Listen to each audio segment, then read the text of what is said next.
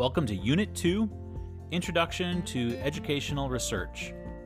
In this unit, we have 2 chapters from our textbook that introduce the principles of educational research. I'm also including 2 separate presentations from my good friend and colleague, Dr. Jason Underwood, that address a lot of the same concepts, but in a slightly different way. And I think the combination of the 2 really give a good foundation and perspective as we look at an introduction to educational research this week. So sit back, relax, enjoy as you listen to the textbook and then these 2 presentations from Dr. Underwood. Just a quick reminder, this media, I am going to make it available here in audio format, but you of course have access to the corresponding media in our Unit 2 folder within our Blackboard course. So if you'd prefer to, for example, watch the presentations from Dr. Underwood, you'll be able to access those there. You can also get to all the videos in our course for this unit as well as past units within the media gallery link that you'll find in Blackboard. So with that, relax, enjoy, and here is our introduction to educational research. Chapter 1, Science and Scientific Research. What is research? Depending on who you ask, you will likely get very different answers to this seemingly innocuous question. Some people will say that they routinely research different online websites to find the best place to buy goods or services they want. Television news channels supposedly conduct research in the form of viewer polls on topics of public interest, such as forthcoming elections or government-funded projects. Undergraduate students research the internet to find the information they need to complete assigned projects or term papers.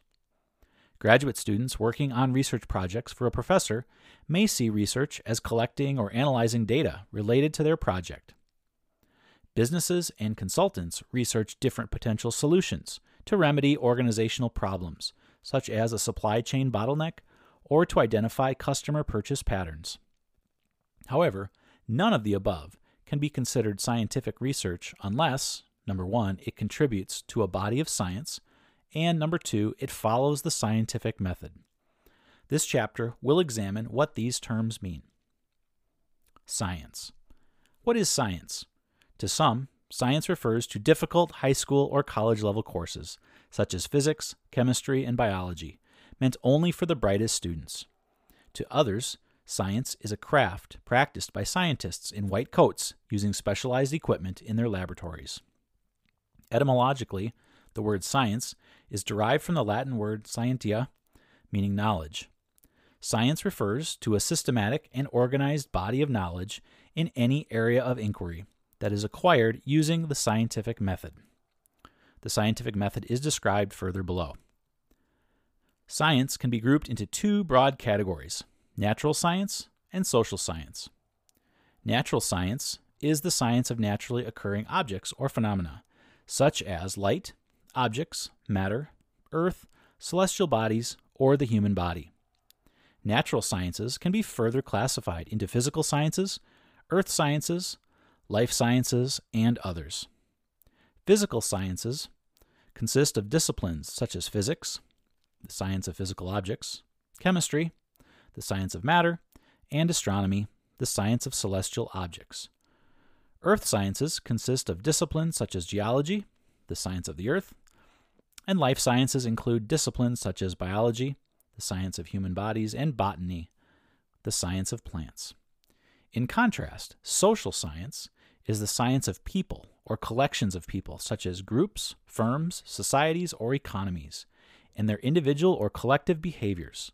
Social sciences can be classified into disciplines such as psychology, the science of human behaviors, sociology, the science of social groups, and economics, the science of firms, markets, and economies.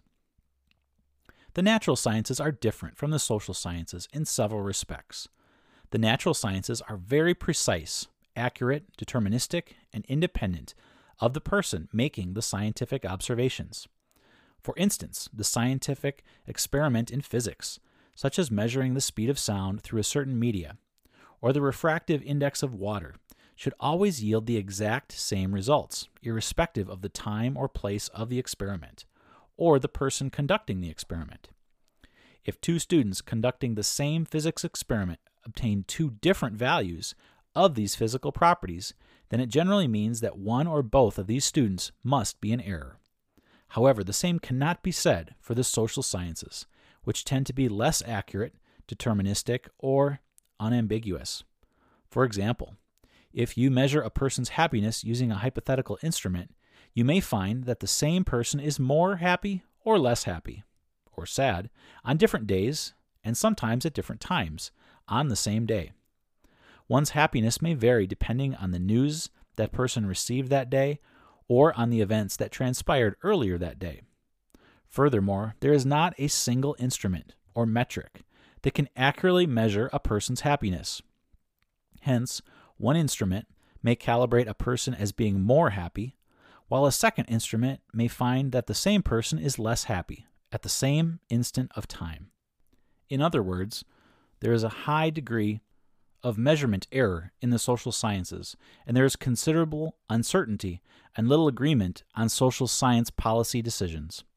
For instance, you will not find many disagreements among natural scientists on the speed of light or the speed of the Earth around the sun, but you will find numerous disagreements among social scientists on how to solve a social problem, such as reduce global terrorism or rescue an economy from a recession.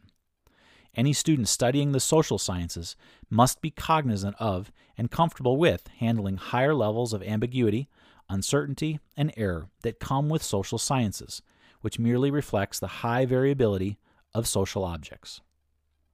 Sciences can also be classified based on their purpose. Basic sciences, also called pure sciences, are those that explain the most basic objects and forces, relationships between them, and laws governing them. Examples include physics, mathematics, and biology. Applied sciences, also called practical sciences, are sciences that apply scientific knowledge from basic sciences in a physical environment. For example, engineering is an applied science that applies the laws of physics and chemistry for practical applications, such as building stronger bridges or fuel-efficient combustion engines, while medicine is an applied science that applies the laws of biology for solving human ailments. Both basic and applied sciences are required for human development. However, applied sciences cannot stand on their own right, but instead relies on basic science for its progress. Of course, the industry and private enterprises tend to focus more on applied sciences, given their practical value, while universities study both basic and applied sciences. Scientific knowledge. The purpose of science is to create scientific knowledge. Scientific knowledge refers to a generalized body of laws and theories to explain a phenomenon or behavior of interest that are acquired using the scientific method. Laws are observed patterns of phenomena or behaviors, while theories are systematic explanations of the underlying phenomenon or behavior. For instance, in physics, the Newtonian laws of motion describe what happens when an object is in a state of rest or motion, Newton's first law. What force is needed to move a stationary object or stop a moving object, Newton's second law, and what happens when two objects collide, Newton's third law. Collectively, the three laws constitute the basis of classical mechanics, a theory of moving objects. Likewise, a theory of optics explains the properties of light and how it behaves in different media. Electromagnetic theory explains the properties of electricity and how to generate it. Quantum mechanics explains the properties of subatomic particles, and thermodynamics explains the properties of energy and mechanical work. An introductory college-level textbook in physics will likely contain separate chapters devoted to each of these theories. Similar theories are also available in social sciences. For instance, cognitive dissonance theory in psychology explains how people react when their observations of an event is different from what they expect of that event. General deterrence theory explains why some people engage in improper or criminal behaviors, such as illegally download music or commit software piracy. And the theory of planned behavior explains how people make conscious, reasoned choices in their everyday lives. The goal of scientific research is to discover laws and postulate theories that can explain natural or social phenomena, or in other words, build scientific knowledge. It is important to understand that this knowledge may be imperfect, or even quite far from the truth. Sometimes there may not be a single universal truth, but rather an equilibrium of multiple truths. We must understand that the theories upon which scientific knowledge is based are only explanations of a particular phenomenon, as suggested by a scientist. As such, there may be good explanations of a particular phenomenon, and there may be good or poor explanations, depending on the extent to which those explanations fit well with reality. And consequently, there may be good or poor theories. The progress of science is marked by our progression over time, from poor theories to better theories, through better observations, using more accurate instruments, and more informed logical reasoning. We arrive at scientific laws or theories through a process of logic and evidence. Logic, or theory, and evidence, observations, are the two and only two pillars upon which scientific knowledge is based. In science, theories and observations are interrelated and cannot exist without each other. Theories provide meaning and significance to what we observe, and observations help validate or refine existing theory or construct new theory. Any other means of knowledge acquisition, such as faith or authority, cannot be considered science. Scientific research. Given that theories and observations are the two pillars of science, scientific research operates at two levels, a theoretical level and an empirical level. The theoretical level is concerned with developing abstract concepts about a natural or social phenomenon and relationships between those concepts. Example is building theories. While the empirical level is concerned with testing the theoretical concepts or relationships to see how well they reflect our observations of reality, with the goal of ultimately building better theories. Over time, a theory becomes more and more refined. It fits the observed reality better, and the science gains maturity. Scientific research involves continually moving back and forth between theory and observations. Both theory and observations are essential components of scientific research. For instance, relying solely on observations for making inferences and ignoring theory is not considered valid scientific research. Depending on a researcher's training and interest, scientific inquiry may take one of two possible forms, inductive or deductive. In inductive research, the goal of a researcher is to infer theoretical concepts and patterns from observed data. In deductive research, the goal of the researcher is to test concepts and patterns known from theory using new empirical data. Hence, inductive research is also called theory-building research, and deductive research is theory-testing research. Note here that the goal of theory testing is not just to test a theory, but possibly to refine, improve, and extend it. Figure 1.1 depicts the complementary nature of inductive and deductive research. Note that inductive and deductive research are two halves of the research cycle that constantly iterates between theory and observations. You cannot do inductive or deductive research if you are not familiar with both the theory and data components of research. Naturally, a complete researcher is one who can traverse the entire research cycle and can handle both inductive and deductive research. It is important to understand that theory building, inductive research, and theory testing, deductive research, are both critical for the advancement of science. Elegant theories are not valuable if they do not match with reality. Likewise, mountains of data are also useless until they can contribute to the construction of meaningful theories. Rather than viewing these two processes in a circular relationship as shown in Figure 1.1, perhaps they can be better viewed as a helix, with each iteration between theory and data contributing to better explanations of the phenomenon of interest and better theories. Though both inductive and deductive research are important for the advancement of science, it appears that inductive, theory-building research is more valuable when there are few prior theories or explanations, while deductive, or theory-testing research, is more productive when there are many competing theories of the same phenomenon, and researchers are interested in knowing which theory works best and under what circumstances. Theory building and theory testing are particularly difficult in the social sciences, given the imprecise nature of the theoretical concepts, inadequate tools to measure them, and the presence of many unaccounted factors that can also influence the phenomenon of interest. It is also very difficult to refute theories that do not work. For instance, Karl Marx's theory of communism as an effective means of economic production withstood for decades before it was finally discredited as being inferior to capitalism in promoting economic growth and social welfare. Erstwhile communist economies like the Soviet Union and China eventually moved toward more capitalistic economies characterized by profit maximizing private enterprises.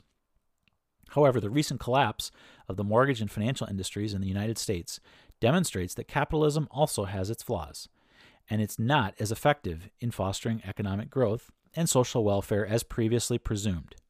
Unlike theories in the natural sciences, social science theories are rarely perfect, which provides numerous opportunities for researchers to improve those theories or build upon their own alternative theories.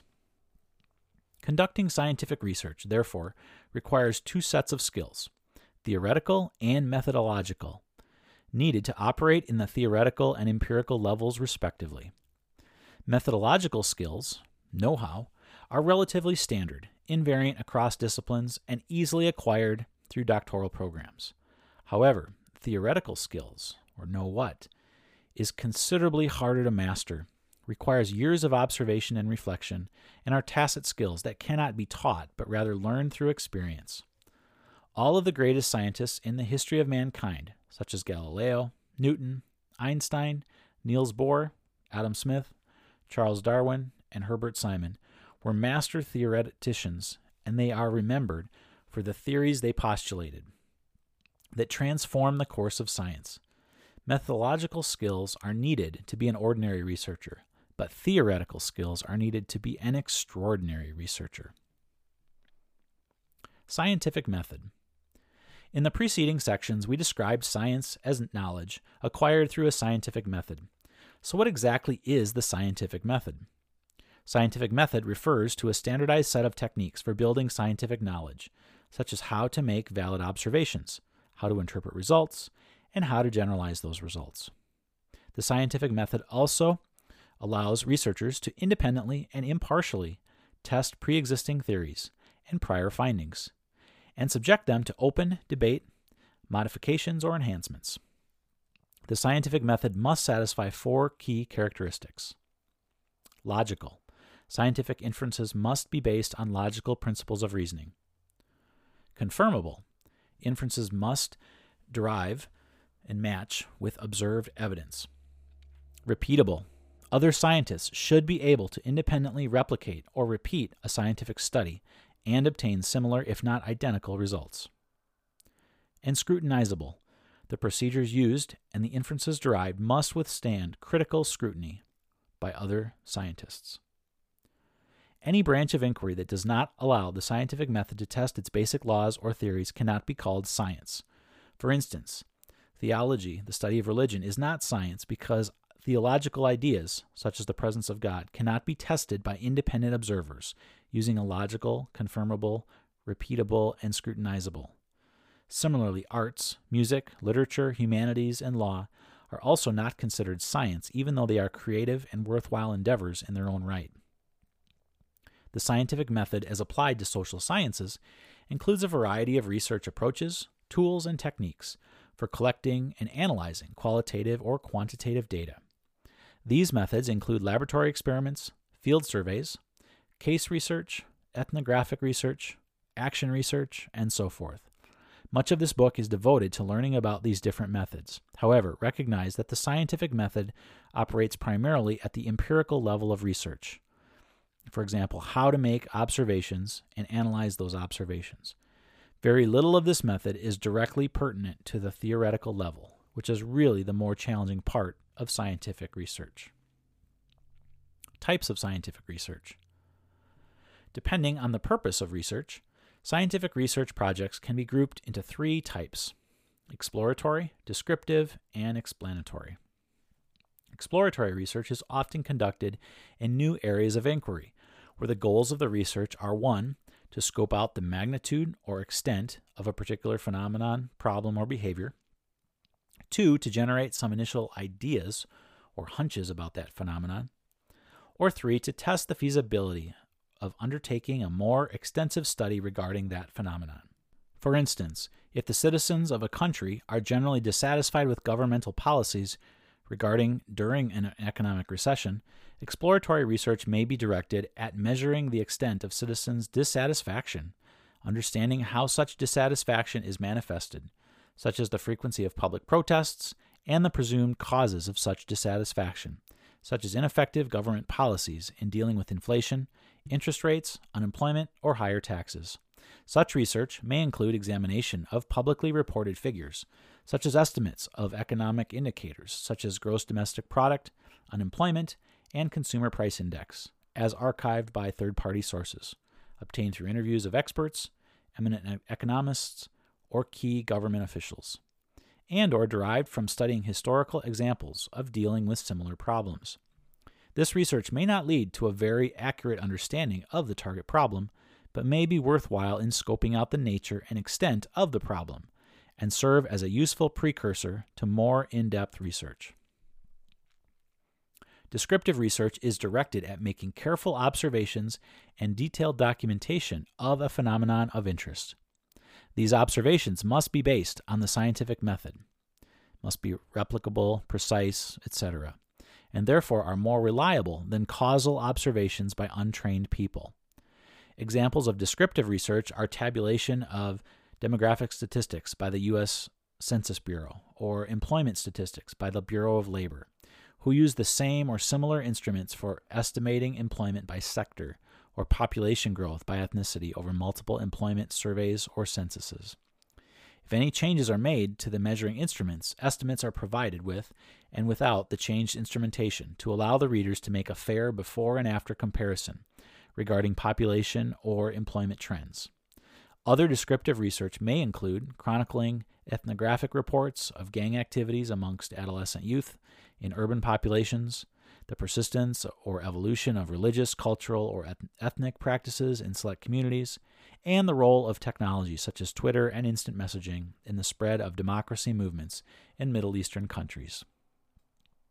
Explanatory research seeks explanations of observed phenomena, problems, or behaviors, while descriptive research examines the what, where, and when of a phenomenon. Explanatory research seeks answers to why and how types of questions. It attempts to connect the dots in research by identifying causal factors and outcomes of the target phenomenon. Examples include understanding the reasons behind adolescent crime or gang violence, with the goal of prescribing strategies to overcome such societal ailments. Most academic or doctoral research belongs to the explanation category, though some amount of exploratory and/or descriptive research may also be needed during initial phases of academic research. Seeking explanations for observed events requires strong theoretical and interpretation skills, along with intuition, insights, and personal experience. Those who can do it well are also the most prized scientists in their disciplines. History of scientific thought. Before closing this chapter, it may be interesting to go back in history and see how science has evolved over time and identify the key scientific minds in this evolution. Although instances of scientific progress have been documented over many centuries, the terms science, scientists, and the scientific method were coined only in the 19th century. Prior to this time, science was viewed as a part of philosophy and coexisted with other branches of philosophy, such as logic, metaphysics, ethics, and aesthetics, although the boundaries between some of these branches were blurred. In the earliest days of human inquiry, knowledge was usually recognized in terms of theological precepts based on faith. This was challenged by Greek philosophers such as Plato, Aristotle, and Socrates during the 3rd century BC, who suggested that the fundamental nature of being and the world can be understood more accurately through a process of systematic logical reasoning called rationalism. In particular, Aristotle's classic work, Metaphysics, literally meaning beyond physical existence, separated theology, the study of gods, from ontology, the study of being and existence, and universal science, the study of first principles upon which logic is based. Rationalism, not to be confused with rationality, views reason as the source of knowledge or justification and suggests that the criterion of truth is not sensory but rather intellectual and deductive, often derived from a set of first principles or axioms, such as Aristotle's law of non-contradiction.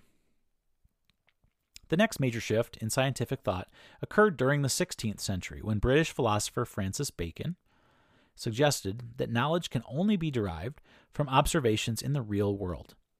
Based on this premise, Bacon emphasized knowledge acquisition as an empirical activity rather than as a reasoning activity, and developed empiricism as an influential branch of philosophy. Bacon's works led to the popularization of inductive methods of scientific inquiry, the development of the scientific method, originally called the Baconian method, consisting of systematic observation, measurement, and experimentation, and may have even sowed the seeds of atheism or the rejection of theological precepts as unobservable. Empiricism continued to clash with rationalism throughout the Middle Ages as philosophers sought the most effective way of gaining valid knowledge. French philosopher René Descartes sided with the rationalists, while British philosophers John Locke and David Hume sided with the empiricists. Other scientists such as Galilei, and Sir Isaac Newton attempted to fuse the two ideas into natural philosophy, the philosophy of nature, to focus specifically on understanding nature and the physical universe, which is considered to be the precursor of the natural sciences. Galileo was perhaps the first to state that the laws of nature are mathematical and contributed to the field of astronomy through an innovative combination of experimentation and mathematics. In the 18th century, German philosopher Immanuel Kant sought to resolve the dispute between empiricism and rationalism in his book Critique of Pure Reason, by arguing that experience is purely subjective and processing them using pure reason without first delving into the subjective nature of experiences will lead to theoretical illusions. Kant's ideas led to the development of German idealism, which inspired later developments of interpretive techniques such as phenomenology, hermeneutics, and critical social theory. At about the same time, French philosopher Auguste Comte, founder of the discipline of sociology, attempted to blend rationalism and empiricism in a new doctrine called positivism. He suggested that theory and observations have circular dependence on each other. While theories may be created via reasoning, they are only authentic if they can be verified through observations. The emphasis on verification started with the separation of modern science from philosophy and metaphysics, and further development of the scientific method as the primary means for validating scientific claims. Comte's ideas were expanded by Emile Durkheim in his development of sociological positivism as a foundation for social research, and Ludwig Wittgenstein in logical positivism. In the early 20th century, strong accounts of positivism were rejected by interpretive sociologists, or anti-positivists, belonging to the German idealism school of thought. Positivism was typically equated with quantitative research methods, such as experiments and surveys, and without any explicit philosophical commitments, while anti-positivism employed qualitative methods, such as unstructured interviews and participant observation. Even practitioners of positivism, such as American sociologist Paul Lazarsfeld, who pioneered large-scale survey research and statistical techniques for analyzing survey data, acknowledged potential problems of observer bias and structural limitations in positivist inquiry. In response, anti-positivists emphasized that social actions must be studied through interpretive means based upon an understanding the meaningful and purpose that individuals attach to their personal actions, which inspired Georg Simmel's work on symbolic interactionism, Max Weber's work on ideal types, and Edmund Husserl's work on phenomenology. In the mid to late 20th century, both positivist and anti-positivist schools of thought were subjected to criticisms and modifications. British philosopher Sir Karl Popper suggested that human knowledge is based not on unchallengeable, rock-solid foundations, but rather on a set of tentative conjectures that can never be proven conclusively, but only disproven. Empirical evidence is the basis for disproving these conjectures or theories. This meta-theoretical stance, called post-positivism or post-empiricism, amends positivism by suggesting that it is impossible to verify the truth, although it is possible to reject false beliefs, though it retains the positivist notion of an objective truth and its emphasis on the scientific method. Likewise, anti-positivists have also been criticized for trying only to understand society, but not critiquing and changing society for the better. The roots of this thought lie in Das Kapital, written by German philosophers Karl Marx and Friedrich Engels, which critiqued capitalistic societies as being social, inequitable, and inefficient, and recommends resolving this inequity through class conflict and proletarian revolutions. Marxism inspired social revolutions in countries such as Germany, Italy, Russia, and China, but generally failed to accomplish the social equality that it aspired. Critical research, also called critical theory, propounded by Marx, Horkheimer, and Jürgen Habermas in the 20th century, should consciously act to change their social and economic circumstances, although their ability to do so is constrained by various forms of social, cultural, and political domination. Critical research attempts to uncover and critique the restrictive and alienating conditions of the status quo by analyzing the oppositions, conflicts, and contradictions in contemporary society, and seeks to eliminate the causes of alienation and domination, emancipate the oppressed class. More on these different research philosophies and approaches will be covered in future chapters of this book. Chapter 2. Thinking like a Researcher. Conducting good research requires first retraining your brain to think like a researcher. This requires visualizing the abstract from actual observations, mentally connecting the dots to identify hidden concepts and patterns, and synthesizing those patterns into generalizable laws and theories that apply to other contexts beyond the domain of the initial observations. Research involves constantly moving back and forth from an empirical plane where observations are conducted to a theoretical plane where these observations are abstracted into generalizable laws and theories. This is a skill that takes many years to develop, is not something that is taught in graduate or doctoral programs or acquired in industry training, and is by far the biggest deficit amongst PhD students. Some of the mental abstractions needed to think like a researcher include unit of analysis, constructs, hypotheses, operationalization, theories, models, induction, deduction, and so forth, which we will examine in this chapter. Unit of analysis. One of the first decisions in any social science research is the unit of analysis of a scientific study. The unit of analysis refers to the person, collective, or object that is the target of the investigation. Typical unit of analysis include individuals, groups, organizations, countries, technologies, objects, and such. For instance, if we are interested in studying people's shopping behavior, their learning outcomes, or their attitudes to new technologies, then the unit of analysis is the individual. If we want to study characteristics of street gangs or teamwork in organizations, then the unit of analysis is the group.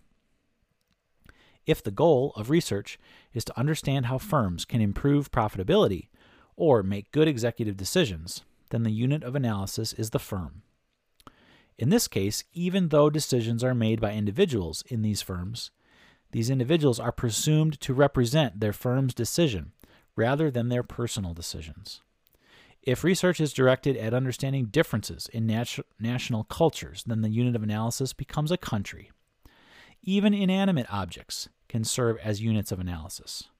For instance, if a researcher is interested in understanding how to make web pages more attractive to its users, then the unit of analysis is a web page and not users. If we wish to study how knowledge transfers between two firms, then our unit of analysis becomes the dyad, the combination of firms that is sending and receiving knowledge. Understanding the units of analysis can sometimes be fairly complex. For instance, if we wish to study why certain neighborhoods have high crime rates, then our unit of analysis becomes the neighborhood, and not crimes or criminals committing such crimes. This is because the object of our inquiry is the neighborhood and not criminals. However, if we wish to compare different types of crimes in different neighborhoods, such as homicide, robbery, assault, and so forth, our unit of analysis becomes the crime. If we wish to study why criminals engage in illegal activities, then the unit of analysis becomes the individual, in effect the criminal. Like, if we want to study why some innovations are more successful than others, then our unit of analysis is the innovation. However, if we wish to study how some organizations innovate more consistently than others, then the unit of analysis is the organization. Hence, two related research questions within the same research study may have two entirely different units of analysis. Understanding the unit of analysis is important because it shapes what data and type of data you should collect for your study and who you collect it from. If your unit of analysis is a web page, you should be collecting data about web pages from actual web pages and not surveying people about how they use web pages. If your unit of analysis is the organization, then you should be measuring organizational level variables, such as organizational size, revenues, hierarchy, or absorptive capacity. This data may come from a variety of sources, such as financial records or surveys of chief executive officers, who are presumed to be representing their organization rather than themselves. Some variables, such as CEO pay, may seem like individual level variables, but in fact, it can also be an organizational level variable because each organization has only one CEO pay at any time. Sometimes it is possible to collect data from a lower level of analysis and aggregate that data to a higher level of analysis. For instance, in order to study teamwork in organizations, you can survey individual team members in different organizational teams and average their individual scores to create a composite team-level score for team-level variables like cohesion and conflict. We will examine the notion of variables in greater depth in the next section. Concepts, constructs, and variables. We discussed in Chapter 1 that although research can be exploratory, descriptive, or explanatory, most scientific research tend to be the explanatory type in that they search for potential explanations of observed natural or social phenomena. Explanations require development of concepts or generalizable properties or characteristics associated with objects, events, or people. While objects, such as a person, a firm, or a car, are not concepts, their specific characteristics or behavior, such as a person's attitude toward immigrants, a firm's capacity for innovation, and a car's weight, can be viewed as concepts.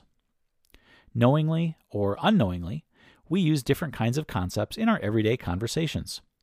Some of these concepts have been developed over time through our shared language. Sometimes we borrow concepts from other disciplines or languages to explain a phenomenon of interest. For instance, the idea of gravitation, borrowed from physics, can be used in business to describe why people tend to gravitate to their preferred shopping destinations. Likewise, the concept of distance can be used to explain the degree of social separation between two otherwise co-located individuals. Sometimes we create our own concepts to describe a unique characteristic not described in prior research. For instance, technostress is a new concept referring to the mental stress one may face when asked to learn a new technology. Concepts may also have progressive levels of abstraction. Some concepts, such as a person's weight, are precise and objective, while other concepts, such as a person's personality, may be more abstract and difficult to visualize. A construct is an abstract concept that is specifically chosen or created to explain a given phenomenon. A construct may be a simple concept, such as a person's weight, or a combination of a set of related concepts, such as a person's communication skill, which may consist of several underlying concepts, such as the person's vocabulary, syntax, and spelling. The former instance, weight, is a unidimensional construct, while the latter, communication skill, is a multidimensional construct. meaning it consists of multiple underlying concepts. The distinction between constructs and concepts are clearer in a multi-dimensional construct, where the higher order abstraction is called a construct and the lower order abstractions are called concepts. However, this distinction tends to blur in the case of unidimensional constructs. Constructs used for scientific research must have precise and clear definitions that others can use to understand exactly what it means and what it does not mean. For instance, a seemingly simple construct such as income may refer to monthly or annual income, before tax or after tax income, and personal or family income, and is therefore neither precise nor clear. There are two types of definitions: dictionary definitions and operational definitions. In the more familiar dictionary definition, a construct is often defined in terms of a synonym. For instance, attitude may be defined as a disposition, a feeling, or an affect, and affect in turn is defined as an attitude. Such definitions of a circular nature are not particularly useful in scientific research for elaborating the meaning and content of that construct. Scientific research requires operational definitions that define constructs in terms of how they will be empirically measured. For instance, the operational definition of a construct, such as temperature, must specify that whether we plan to measure temperature in Celsius, Fahrenheit, or Kelvin scale. A construct such as income should be defined in terms of whether we are interested in monthly or annual income, before tax or after tax income, and personal or family income. One can imagine that constructs such as learning, personality, and intelligence can be quite hard to define operationally. A term frequently associated with and sometimes used interchangeably with a construct is a variable. Etymologically speaking, a variable is a quantity that can vary. Example, from low to high, or negative to positive, etc. In contrast to constants that do not vary. Example, they remain constant. However, in a scientific research, a variable is a measurable representation of an abstract construct. As abstract entities, constructs are not directly measurable, and hence we look for proxy measures called variables. For instance, a person's intelligence is often measured as his or her IQ, or intelligence quotient score, which is an index generated from an analytical and pattern matching test administered to people. In this case, intelligence is a construct, and IQ score is a variable that measures the intelligence construct. Whether IQ scores truly measures one's intelligence is anyone's guess, though many believe they do. And depending on how well it measures intelligence, the IQ score may be a good or a poor measure of the intelligence construct. As shown in Figure 2.1, scientific research proceeds along two planes, a theoretical plane and an empirical plane. Constructs are conceptualized at the theoretical or abstract plane, while variables are operationalized and measured at the empirical or observational plane. Thinking like a researcher implies the ability to move back and forth between these two planes. Depending on their intended use, variables may be classified as independent, dependent, moderating, mediating, or control variables. Variables that explain other variables are called independent variables. Those that are explained by other variables are dependent variables. Those that are explained by independent variables while also explaining dependent variables are mediating variables, or intermediate variables. And those that are influenced the relationships between independent and dependent variables are called moderating variables. As an example, if we state that higher intelligence causes improved learning among students, then intelligence is an independent variable, and learning is a dependent variable. There may be other extraneous variables that are not pertinent to the explaining of a given dependent variable, but may have some impact on the dependent variable. These variables must be controlled for in a scientific study and are therefore called control variables.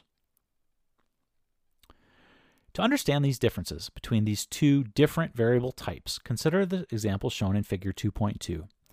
If we believe that intelligence influences or explains students' academic achievement, then a measure of intelligence, such as an IQ score, is an independent variable, while a measure of academic success, such as grade point average, is a dependent variable. If we believe that the effect of intelligence on academic achievement also depends on the effort invested by the student in the learning process, for example, between two equally intelligent students, the student who puts in more effort achieves higher academic achievement than the one who puts in less effort, then effort becomes a moderating variable. Incidentally, one may also view effort as an independent variable and intelligence as a moderating variable. If academic achievement is viewed as an intermediate step to higher earning potential, then earning potential becomes the dependent variable for the independent variable, academic achievement. And academic achievement becomes the mediating variable in the relationship between intelligence and earning potential. Hence, variable are defined as an independent, dependent, moderating, or mediating variable based on their nature of association with each other. The overall network of relationships between a set of related constructs is called a nomological network. Thinking like a researcher requires not only being able to abstract concepts from observations, but also being able to mentally visualize a nomological network linking those abstract concepts. Propositions and hypotheses. Figure 2.2 shows how theoretical constructs such as intelligence, effort, academic achievement, and earning potential are related to each other in a nomological network. Each of these relationships is called a proposition. In seeking explanations to a given phenomenon or behavior, it is not adequate just to identify key concepts and constructs underlying the target phenomenon or behavior. We must also identify and state patterns of relationships between these constructs. Such patterns of relationships are called propositions. A proposition is a tentative and conjectural relationship between constructs that is stated in a declarative form. An example of a proposition is, an increase in student intelligence causes an increase in their academic achievement. This declarative statement does not have to be true, but must be empirically tested using data so that we can judge whether it is true or false. Propositions are generally derived based on logic, or deduction, or empirical observations, induction. Because propositions are associations between abstract constructs, they cannot be tested directly. Instead, they are tested indirectly by examining the relationship between corresponding measures, or variables, of those constructs. The empirical formulation of propositions, stated as relationships between variables, is called hypotheses. Since IQ scores and grade point average are operational measures of intelligence and academic achievement respectively, the above proposition can be specified in form of the hypothesis. An increase in students' IQ score causes an increase in their grade point average. Propositions are specified in the theoretical plane, while hypotheses are specified in the empirical plane. Hence, hypotheses are empirically testable using observed data and may be rejected if not supported by empirical observations. Of course, the goal of hypothesis testing is to infer whether the corresponding proposition is valid. Hypotheses can be strong or weak. Students' IQ scores are related to their academic achievement is an example of a weak hypothesis, since it indicates neither the directionality of the hypothesis, for example, whether the relationship is positive or negative, nor its causality, for example, whether intelligence causes academic achievement or academic achievement causes intelligence. A stronger hypothesis is students' IQ scores are positively related to their academic achievement, which indicates the directionality but not the causality. A still better hypothesis is this: students' IQ scores have positive effects on their academic achievement. This specifies both the directionality and the causality, for example, that intelligence causes academic achievement and not the reverse. The signs in Figure 2.2 indicate the directionality of the respective hypotheses. Also note that scientific hypotheses should clearly specify independent and dependent variables. In the hypothesis, students' IQ scores have positive effects on their academic achievement. It is clear that intelligence is the independent variable, the cause, and academic achievement is the dependent variable, the effect. Further, it is also clear that this hypothesis can be evaluated as either true, if higher intelligence leads to higher academic achievement, or false, if higher intelligence has no effect on and leads to lower academic achievement. Later on in this book, we will examine how to empirically test such cause-effect relationships. Statements such as students are generally intelligent or all students can achieve academic success are not scientific hypotheses because they do not specify independent and dependent variables, nor do they specify a directional relationship that can be evaluated as true or false. Theories and models. A theory is a set of systematically interrelated constructs and propositions intended to explain and predict a phenomenon or behavior of interest within certain boundary connections and assumptions. Essentially, a theory is a systemic collection of related theoretical propositions. While propositions generally connect two or three constructs, theories represent a system of multiple constructs and propositions. Hence, theories can be substantially more complex and abstract and of a larger scope than propositions or hypotheses. I must note here that people not familiar with scientific research often view a theory as a speculation or the opposite of fact. For instance, people often say that teachers need to be less theoretical and more practical or factual in their classroom teaching. However, practice or fact are not opposites of theory, but in a scientific sense are essential components needed to test the validity of a theory. A good scientific theory should be well supported using observed facts and should also have practical value, while a poorly defined theory tends to be lacking in these dimensions. Famous organizational research Kurt Lewin once said, "Theory without practice is sterile. Practice without theory is blind." Hence, both theory and facts or practice are essential for scientific research. Theories provide explanations of social or natural phenomena. As emphasized in Chapter 1, these explanations may be good or poor. Hence, there may be good or poor theories. Chapter 3 describes some criteria that can be used to evaluate how good a theory really is. Nevertheless, it is important for researchers to understand that theory is not truth. There is nothing sacrosanct about any theory, and theories should not be accepted just because they were proposed by someone. In the course of scientific progress, poorer theories were eventually replaced by better theories, with higher explanatory power. The essential challenge for researchers is to build better and more comprehensive theories that can explain a target phenomenon better than prior theories. A term often used in conjunction with theory is a model. A model is a representation of all or part of a system that is constructed to study that system. For example, how the system works or what triggers the system. While a theory tries to explain a phenomenon, a model tries to represent a phenomenon. Models are often used by decision makers to make important decisions based on a given set of inputs. For instance, marketing managers may use models to decide how much money to spend on advertising for different product lines based on parameters such as prior year's advertising expenses, sales, market growth, and competing products. Likewise, weather forecasters can use models to predict future weather patterns based on parameters such as wind speeds, wind direction, temperature, and humidity.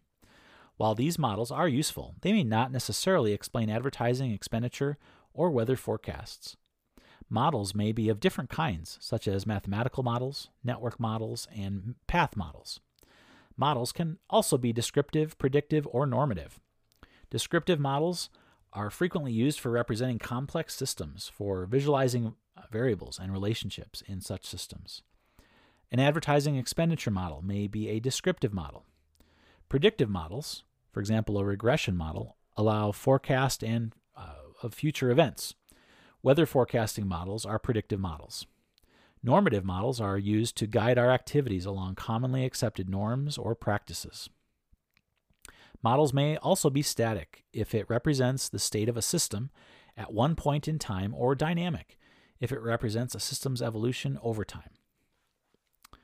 The process of theory or model development may involve inductive and deductive reasoning. Recall from Chapter 1 that deduction is the process of drawing conclusions about a phenomenon or a behavior based on theoretical or logical reasons and an initial set of premises. As an example, if a certain bank enforces a strict code of ethics for its employees, premise 1, and Jamie is an employee at that bank, premise 2, then Jamie can be trusted to follow ethical practices, conclusion. In deduction, the conclusions must be true if the initial premises and reasons are correct. In contrast, induction is the process of drawing conclusions based on facts or observed evidence. For instance, if a firm spent a lot of money on a promotional campaign, observation 1, but the sales did not increase, observation 2, then possibly the promotion campaign was poorly executed, conclusion. However, there may be rival explanations for poor sales, such as economic recession or the emergence of a competing product or brand, or perhaps a supply chain problem. Inductive conclusions are therefore only a hypothesis and may be disproven. Deductive conclusions generally tend to be stronger than inductive conclusions, but a deductive conclusion based on an incorrect premise is also incorrect. As shown in Figure 2.3, inductive and deductive reasoning go hand in hand in theory and model building. Induction occurs when we observe a fact and ask, why is this happening? In answering this question, we advance one or more tentative explanations or hypotheses. We then use deduction to narrow down the tentative explanations to the most plausible explanation based on logic and reasonable premises, based on our understanding of the phenomenon under study. Researchers must be able to move back and forth between inductive and deductive reasoning if they are to post extensions or modifications to a given model or theory, or build better ones, which are the essence of scientific research. Hello and welcome to ETR 520, Introduction to Educational Research. In this presentation, we'll take a look at the relevance of educational research to your professional practice. We'll talk about the sources of knowledge and the nature of scientific inquiry, and then we'll look at some specific research design methodologies, some of the ways that those methodologies are divided, what those things are good for, and how you can use them in educational research. So let's talk about the relevance of educational research to your professional practice. There are several ways in which the frameworks that we'll discuss and the procedures that we'll discuss as part of this course are relevant to your professional practice. One of the first ways is the application of existing research to professional practice. One of the things that we do in ETR 520 is develop a deep understanding of the underlying concepts in research, things like methodology, sampling, validity. And understanding these things at a deep level really helps us use existing research, literature that you'll find, to improve your professional practice, policies at your place of work, and influence your future work. Some of the things that you'll learn is how to detect how applicable a piece of research might be to your professional practice, and what some of the potential flaws in existing research may be that may affect the quality of the results and the applicability to your work. Then there's the application of scientific inquiry to professional practice. So educational research embodies this notion of scientific inquiry. Those notions are carried through in things that exist in our workplaces today, like data-driven decision-making, like measurement, like program evaluation. So deeply understanding this framework of educational research can help us understand and accomplish and implement those less formal applications of scientific inquiry that are nevertheless very important in our workplace. Finally, the application of formal educational research processes to professional practice. So we will learn how to apply formal educational research processes. You're going to write a research proposal that applies those processes, that applies those concepts. And so In a lot of cases, those are directly applicable to professional practice. In schools, for example, with new programs that may require research elements, very often grants come with a research component, including things like action research studies that you may propose as a very formal way to examine and improve your practice or practice of others at your professional practice. All right, so let's think about some of the decisions that we all make in our professional lives. Some of the decisions that we make, like perhaps where to park in the morning, what clothing to wear during the day, some of those decisions are very important, and some are quite trivial. So some things that we might decide, like should we decide to use a different text? Should we decide to give a different style of test? Should we decide to hold a student back or promote a student to another grade? Some of those are very important, and others, like where to park, are quite trivial. Some decisions are made in a very formal way. Some are made very quickly using intuition, using previous knowledge, those sorts of things. So when we make decisions, all of these kinds of decisions, one of the questions is, where do we turn for such knowledge? So think about some of the decisions that you've made recently in your professional practice, and think about where you turned for the information that you needed to answer the questions. Think about that for a second.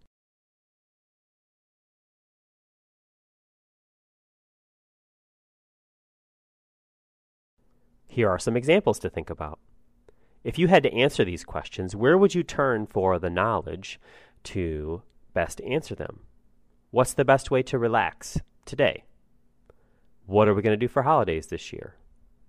What are the legal implications of a new attendance policy? So as you might be thinking, there are lots of legitimate sources for making decisions in our professional practice. Decisions based on personal experience. So when we're thinking about how best we should relax, for example, personal experience is something that we could draw on to answer a question like that. Tradition, authority. So if we were asking that question about relaxation, maybe we would go to an authority and talk to someone who is a relaxation coach or a yoga teacher or something like that to talk about or think about how we could best relax. Then there's logic, the use of logic, if this, then that. And finally, the most formal approach to making decisions using research.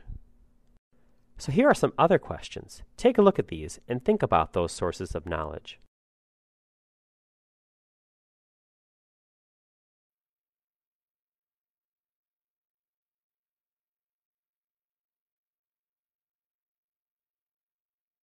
Questions with this kind of significance require us to apply sources of knowledge that are more formal, sources of knowledge that have more checks and balances. Things like intuition and personal experience, for example, may not be the best approaches to answering questions of this nature. So the application of educational research is one of the most legitimate ways to answer questions this way. Research is systematic, it's guided by accepted procedures. We can establish credibility by applying these basic frameworks, identifying problems, collecting data to answer a question, analyzing the data that we gathered to answer the question, and then interpreting it in a way that helps us answer the question in a very formal, very systematic way. And doing this, then, we can carefully examine the problem and really feel good about the decision that we make and the process that we use to make the decision.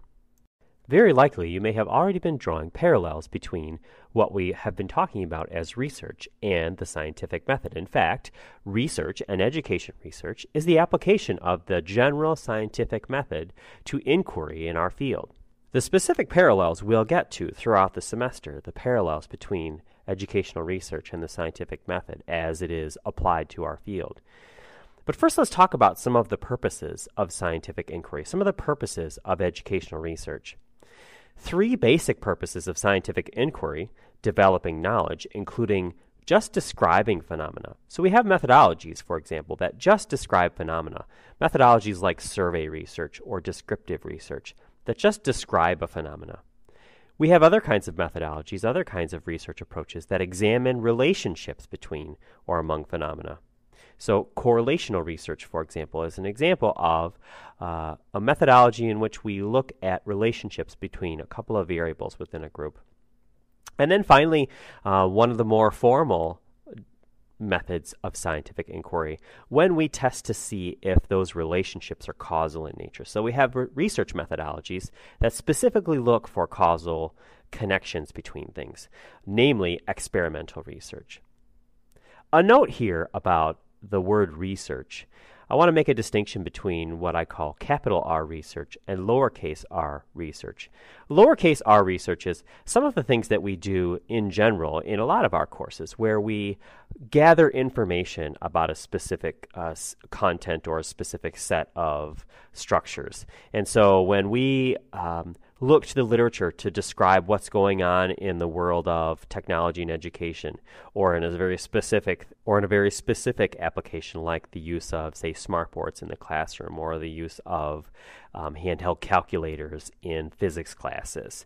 So gathering that kind of information, finding out what's going on in the field, is what I might call lowercase r research. Not to diminish its importance, very important.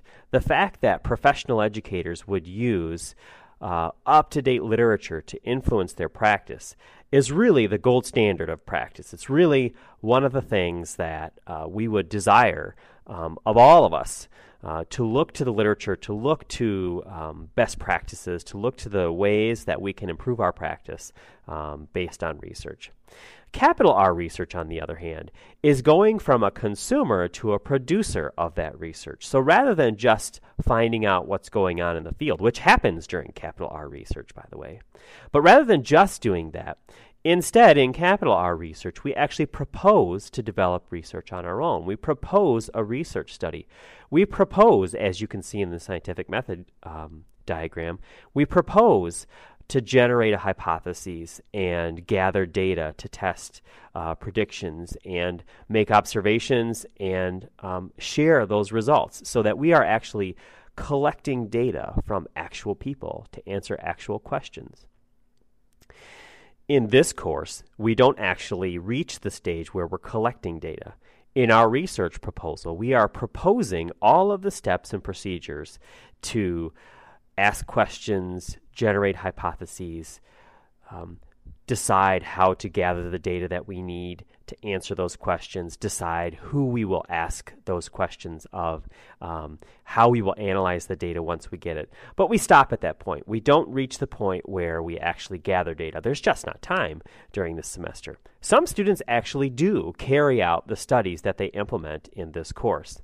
Other students use the research proposals that they create in 520 in later parts of their educational process, in a master's thesis or in a doctoral thesis, doctoral dissertation. While your 520 proposal won't nearly be as long as a thesis or a dissertation, many students have used what happens in 520, the output, the research proposal in 520, as the basis, as the start for an assignment like that, or as the start for a critical examination of some professional practice. So I've had lots of students who have created a research study in 520 having to do directly with their professional practice, and then carried it out in their professional situation, carried it out in their school as an administrator, as a technology specialist, carried out those studies, gathering data, answering questions, and providing the kind of direction and recommendations that formal educational research can. Let's take a look at some principles and functions of scientific inquiry and educational research.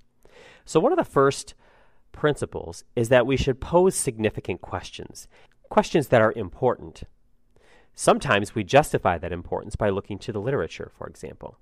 We should also make sure we pose questions that can actually be answered. And we'll get to some of this discussion when we talk more specifically about research questions, but we want to make sure that we can answer the questions that we ask by gathering data. If the question that we have is not significant or can't actually be investigated, then we should probably not pose that question and pose a different kind of question.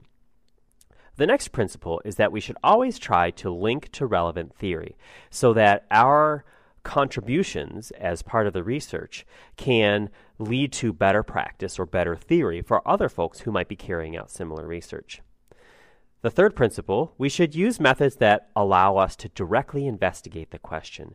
So we want to make sure we can get as close to the question, as close to collecting the direct information that we need to answer the question.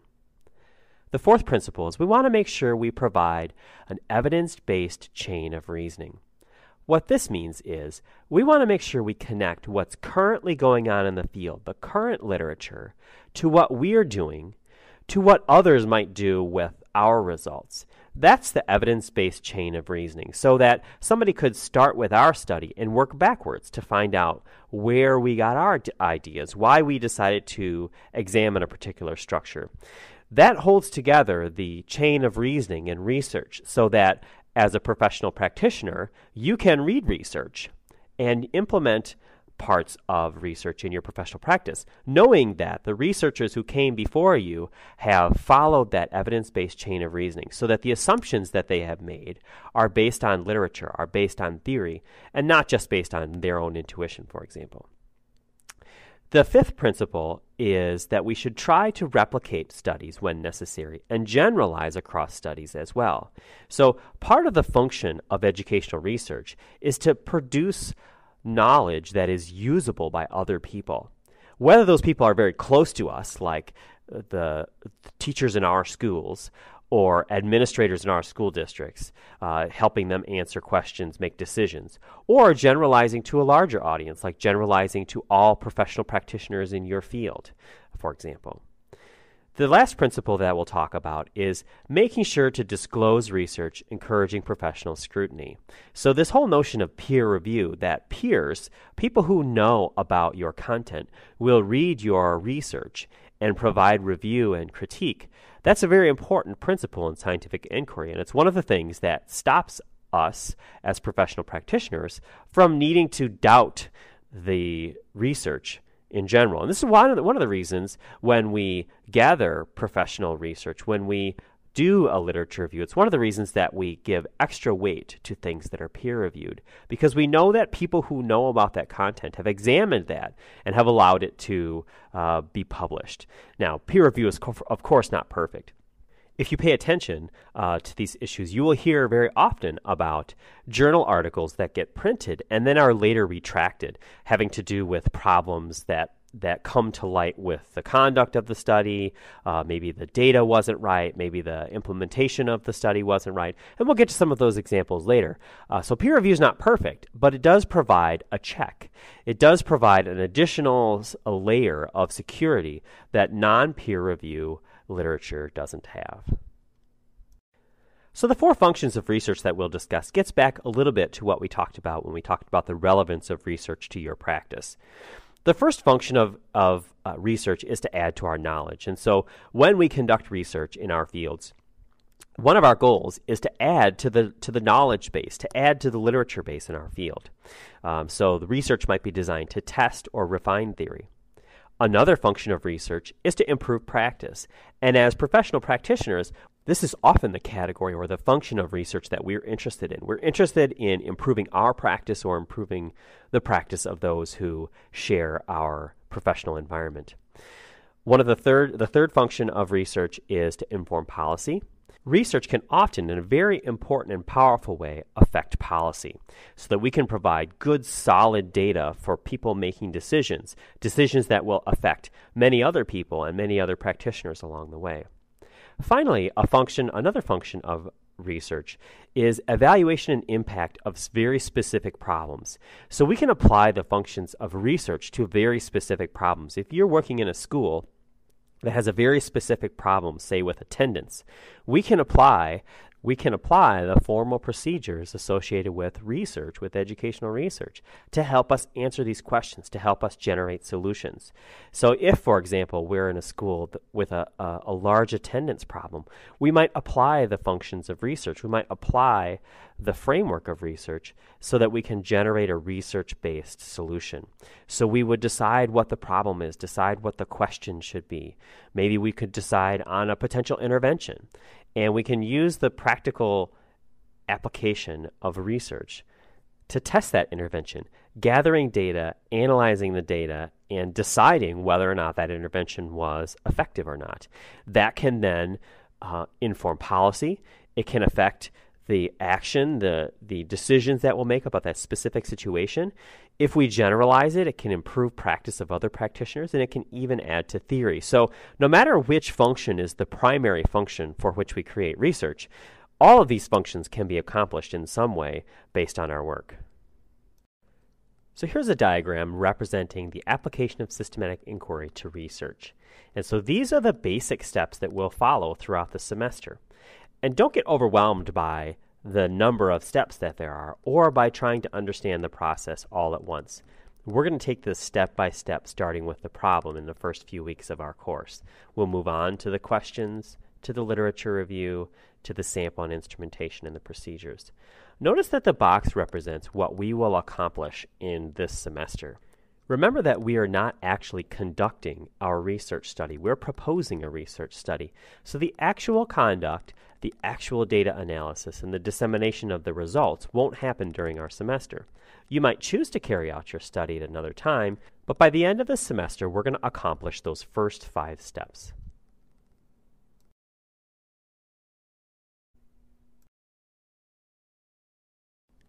Let's now take a look at 2 major types of educational research. These 2 terms, quantitative and qualitative, don't describe specific methodology. So for example, the methodology experimental study.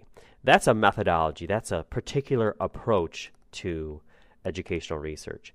Quantitative and qualitative describe broad categories of other methodologies. So experimental studies, for example, fall under the umbrella of quantitative methodologies. On the other hand, things like ethnographies fall under the qualitative approach. There are other methods, mixed methods, that apply both approaches in the same study. So as we examine some of the differences between these 2, let me use this example. We're going to use truancy as an example, and I'm going to pose 2 questions, one from a quantitative perspective and one from a qualitative perspective. And we'll use that as an example as we discuss the differences between these 2 studies. So my quantitative question is there a difference in school attendance between students who participate in a truancy support group and those who do not participate in a truancy support group? A more qualitative question might be, what are the experiences, beliefs, and problems students experience that lead to their truancy? So you can see right away there's a fundamental difference between these 2. In the quantitative question, I'm asking about a difference, and I'm also asking about things that I can probably measure numerically. In the qualitative question, I'm asking questions that are going to result in gathering data in ways that give me lots of student perspective from a very open-ended way. Well, I want to know about their experiences, their beliefs, and what some of their problems are. I'm going to get this by talking to them, by interviewing them, by having open-ended surveys, those sorts of things. So you can see right away some of the differences. But let's look a little closer. So one of the ways that these 2 approaches, quantitative approaches and qualitative approaches, are different are the goals of the research. So in a quantitative approach, like the one we might use to answer our question about the truancy support group, we test theory. We try to establish facts. We try to show a relationship. We want to show a relationship in that case, a relationship between participating in a support group and possibly a decrease in the amount of truancy or an increase in attendance, for example. We use numerical values and statistical techniques to generate that knowledge. From a more qualitative approach, we're interested in developing grounded theory. We're interested in what together these participants help us understand about that basic notion of truancy, what the problems are overall, and that might lead us to some potential solutions. Notice that we talk about multiple realities because for each of those participants, there may be some very important differences and very important ways in which they see things. And we also look to capture natural occurring behavior. So we might do some observation, we might do some interviewing, and some open-ended data gathering. The designs themselves, the specific designs, the way the methodologies work are different in quantitative and qualitative studies. In quantitative studies, the designs tend to be highly structured. Think about an experimental study as kind of the prototypical quantitative study. An experimental study is highly structured, it's highly formal, and it's very specific. We're going to focus on quantitative studies for your proposal. We're going to learn about all kinds of methodologies, including those that are qualitative, but for your proposal in this course, we're going to focus on quantitative methodologies. One of the things that does for you is it provides you that highly structured format, that very formal approach that really helps get a handle on things very early. Qualitative approaches, on the other hand, tend to be a little more unstructured. Think about that truancy question where we're wondering about the beliefs, the experiences, the problems. Just gathering that kind of data can be a little less structured and for that reason then can be more flexible. So the direction of a qualitative study might change during the study. The study itself might evolve. Even some of the research questions might evolve into something else as we as researchers learn about the specific situation. Quantitative and qualitative studies also have different characteristics when it comes to choosing participants. So in a quantitative study, we want a probabilistic sample. We want a sample that represents the population from which we sample. So when we ask the truancy question about the truancy support group, we want to make sure we draw a sample of students from the overall population so that when we're done, if our study shows that the support group works for that sample, we want to be able to say then to the school, hey, we could probably implement this at the school level with all truancy students, and maybe the same results, or hopefully the same results, will apply based on the generalization of our findings to the whole group. In qualitative studies, we're less concerned about generalizing to the group and more concerned about just understanding the underlying concepts. Sometimes a qualitative study can help us understand something, and it might lead to a quantitative study, so that you might see that our qualitative question might be asked first, and then it might lead to a quantitative question. In terms of data and data collection and analysis, quantitative studies, as you might imagine, generally rely on numerical data that's collected based on some sort of instrument, and we analyze it using statistics. So because we're going to focus in this course, in your proposal at least, on a quantitative methodology, we're going to talk about what sorts of statistical analysis procedures you might apply to the kind of data that you're going to collect. We're not going to actually apply that, so you won't find yourselves doing any calculations because we won't actually have any data to analyze yet. In qualitative studies, on the other hand, the narrative data, whether it be transcripts of interviews, transcripts of focus groups, observation notes. Those are the kinds of things that are collected over a long period of time rather than being numerical and are often analyzed using interpretive techniques. So in qualitative studies, the interpretation of the researcher is much more important than the statistical analyses that a computer software program or even a calculator might do for us. Now, there are certainly exceptions to both of these rules, and there are ways to do statistical analyses on narrative data, and there are ways to apply qualitative approaches to quantitative data. In some cases, that happens as part of a standard methodology, or in some cases, we actually conduct a mixed method study where we might ask two questions, a qualitative question and a quantitative question, and perhaps those two questions can share the same data set. The researcher's role in a quantitative study is, generally speaking, as objective as possible, as unbiased as possible. And for that reason, then, we try to be detached from the situation so that we can be an objective observer of the events. In a qualitative study, on the other hand, participants of a situation. So if, in our example, you were in charge of those students in the school who were truant, in a quantitative study, you may want to try to remove yourself from whatever the situation is. So if, for example, you are potentially conducting a truancy support group, you may want somebody else to conduct the workshop, to conduct the support group, so that you, as the researcher, can have a detached view of that situation. From a qualitative perspective, on the other hand, qualitative research can really only happen when you're embedded in the process, when you are deeply connected to the content, when you are talking directly with the participants. And so it is much more common in a qualitative study that people might be participant observers, so they may be participating in the process. And then finally, the context of a study. Generally speaking, quantitative contexts are more manipulated and controlled than qualitative contexts. Qualitative contexts tend to be more naturalistic. We want to see whatever phenomena we're examining. We want to see that phenomena the way that it actually occurs. We want to talk to people in their environment rather than, for example, giving them a survey and asking them to answer closed-ended questions like we might in a quantitative study. So that you can see these two notions of quantitative and qualitative designs kind of in the landscape in which they belong, you can see in this graph that we've got quantitative methodologies listed, non-experimental studies like descriptive studies, comparative studies, causal comparative studies, experimental studies. And then we've got qualitative studies like case study methodology, phenomenology methodology, ethnography methodology. So you can see, and then there are others like legal and historical.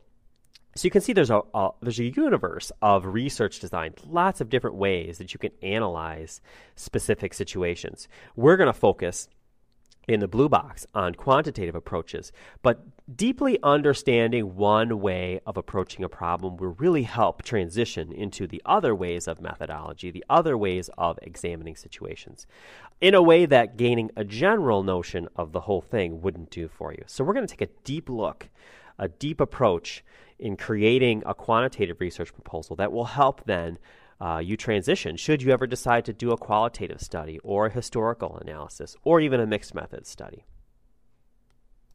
Now within the quantitative branch, the branch of quantitative designs of research, there's one more subdivision, and that subdivision divides the methodologies that are experimental and the methodologies that are non-experimental. We'll look at some examples of those in a minute.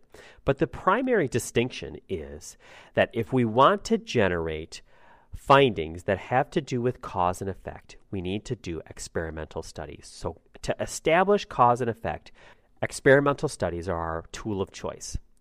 So in experimental studies, the primary thing that makes something experimental is if we as the researcher directly manipulate a situation. We directly manipulate the independent variables. So for example, we directly decide which students should be in the truancy support group and which students should not and instead be in the control group. So by directly manipulating the variable, by directly manipulating which students are where, by directly manipulating that, we can control many of the other extraneous variables that might cause us problems in a non-experimental study. So in a non-experimental study, we investigate the current state of the variables and or the relationship, but we can't generate causation. So let's talk about causation or causality here for a second. So there are three things that are necessary to establish causality. Temporal precedence just means that we need, if we want to establish cause and effect, we need to establish that what we think is the cause happens before what we think is the effect. So the first thing that we have to establish to have causality is this notion of temporal precedence.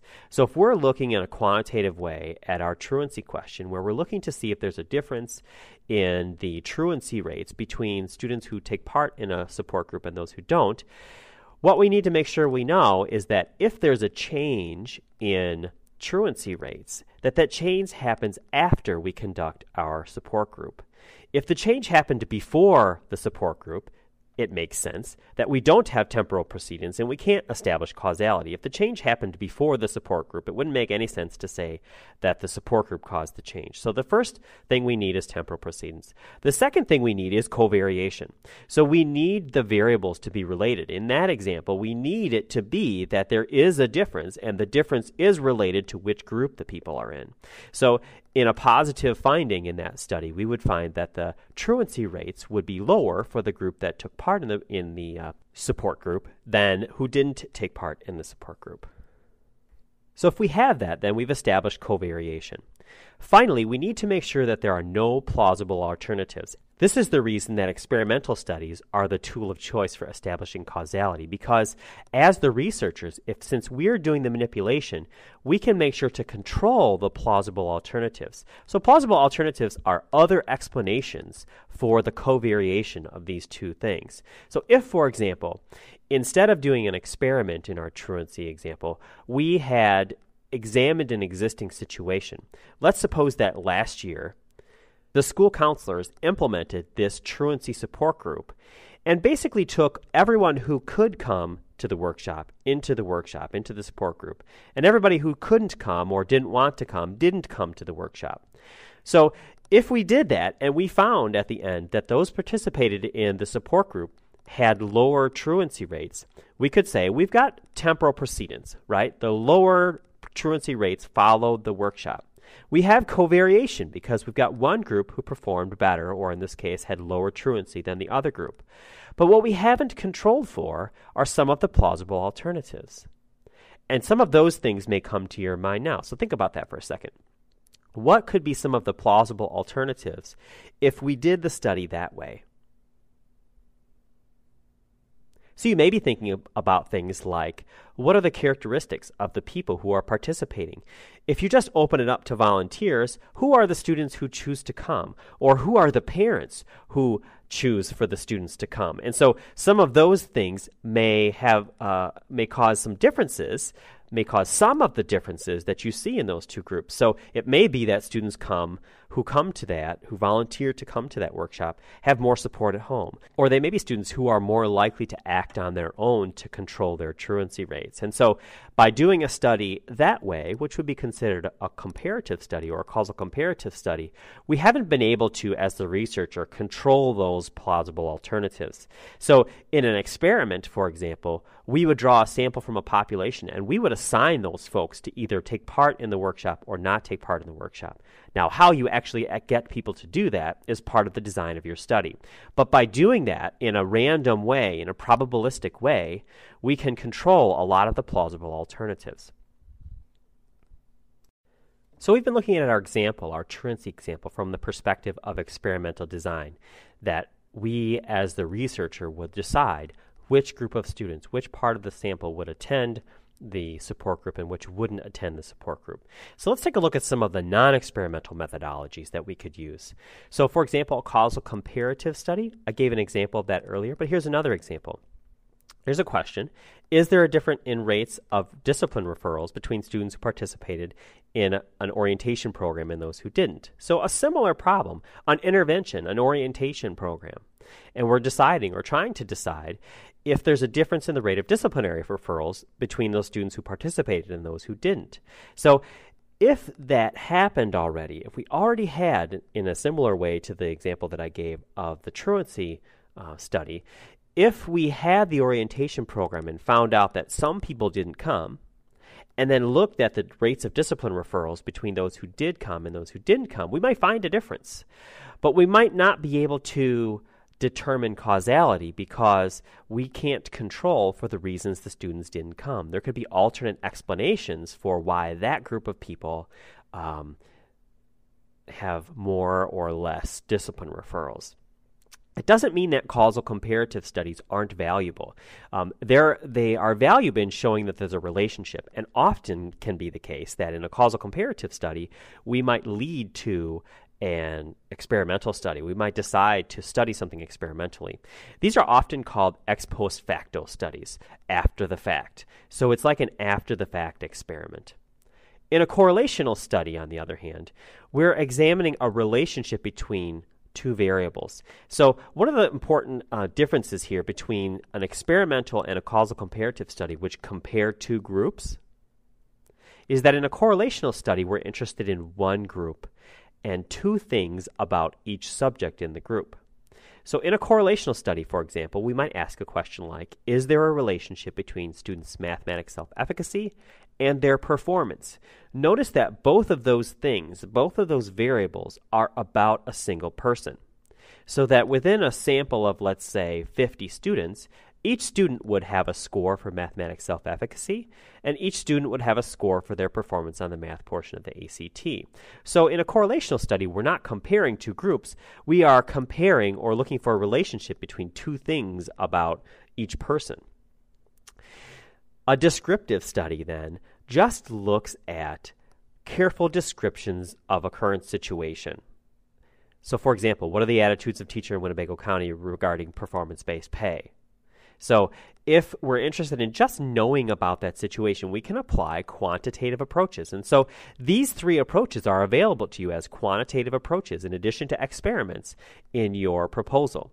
So if you want to just find out in a quantitative way about the status of a situation, you can do that with a descriptive study.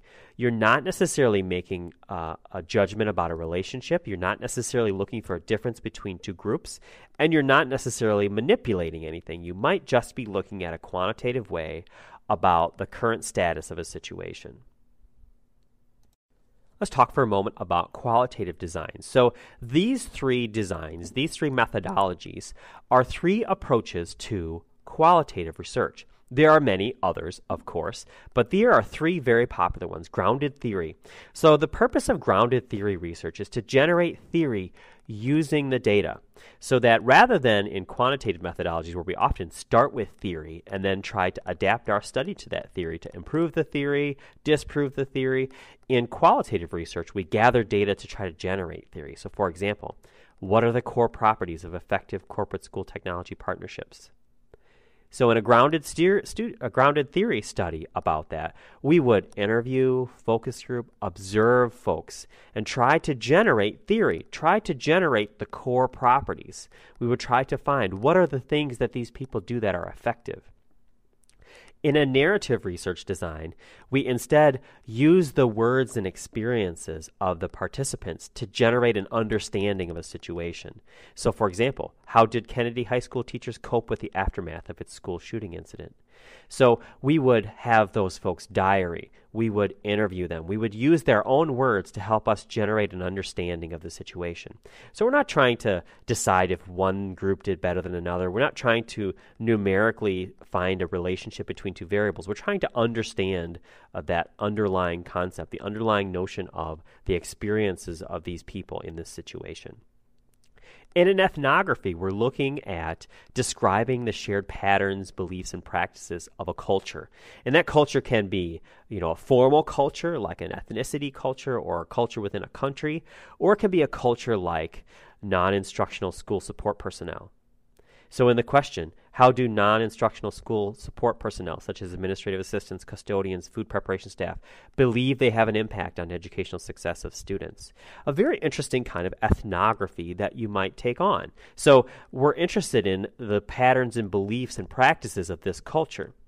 We might find that maybe they don't fit as a culture. Maybe each one of those groups has their own set of beliefs and practices. And so that's part of the flexibility of qualitative designs, is that during the process we might decide, these are different cultures, so we need to analyze these cultures differently.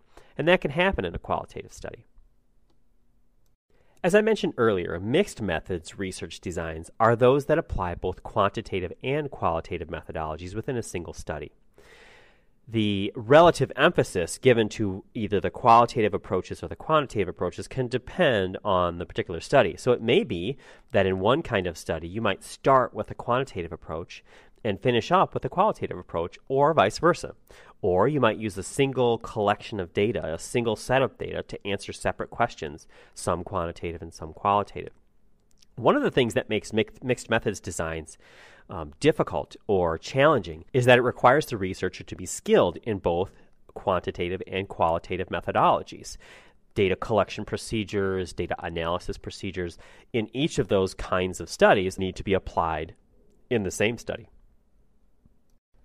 Finally, let's talk for a minute about the relationship and the connections between what we call educational research and what we call educational evaluation. Evaluation, the word evaluation, essentially means providing an appraisal of the value of something. So in educational evaluation, we're interested in appraising the value of some educational object, whether that be some sort of intervention, some kind of teaching perspective or teaching strategy. Stoffelbeam tells us that educational evaluation is the process of information defining, acquiring, and providing, giving us the necessary information for the decision-making process. So basically speaking, as we're making decisions within the education world, evaluation, and by extension research, can give us the kind of information that we need to make those decisions. So really you can see there's a tight connection between the processes of educational research and educational evaluation. Essentially our missions and our processes are the same. Some of what we do to gather the information and disseminate the information may differ a little bit depending on the kind of methodology we choose. As we discussed earlier, there's a form of research called action research, which we're focused on a local problem. We're focused on solving a problem at our local environment and less focused on generalizing that problem. That indicates a very close relationship between action research and educational evaluation. In fact, those terms may be used synonymously depending on the methodology you choose. So this diagram kind of illustrates that. Research and evaluation. In research, in some methodologies in research, we're seeking to generate new knowledge, whereas in evaluation or in certain types of research, like action research, we want information for decision making. In traditional research, research is sometimes researcher focused, whereas in evaluation we're interested in the stakeholders, the students, the teachers, the administrators, the users. In traditional research, we often generate hypotheses. Sometimes in evaluations instead, we generate key questions. But in many kinds of methodologies, those things can overlap. In research, we make research recommendations. In evaluation, we make recommendations based on key questions. And then in research, traditional research, we publish those results, and in evaluation, we report to the stakeholders so that those stakeholders can make decisions. So you can see there are lots of parallels between these two, and depending on the methodology that you choose within educational research, you can see that these things are tightly aligned together. As you work in ETT 510, for example, you'll be developing an evaluation plan for your instructional design plan. And so many of the things that we are addressing as part of our educational research examination are things that can apply very directly or at least extend to your work in evaluating your ID plan.